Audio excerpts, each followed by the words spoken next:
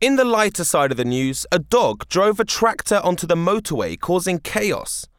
The sheepdog, called Don, was left alone in the vehicle for just a couple of minutes, but he accidentally leant on the controls, which guided the tractor onto the motorway. Although it crashed into the central reservation, fortunately nobody was harmed. Elsewhere, theatre producers have announced they're turning Groundhog Day into a musical. It's Groundhog Day!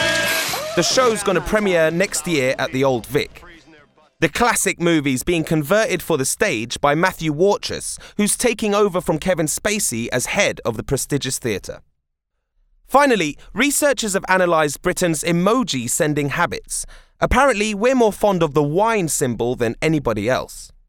Australians send a lot of lollipops, while Canadians like sending guns and knives. Across the globe, though, the trusty smiley face is still the most popular emoji.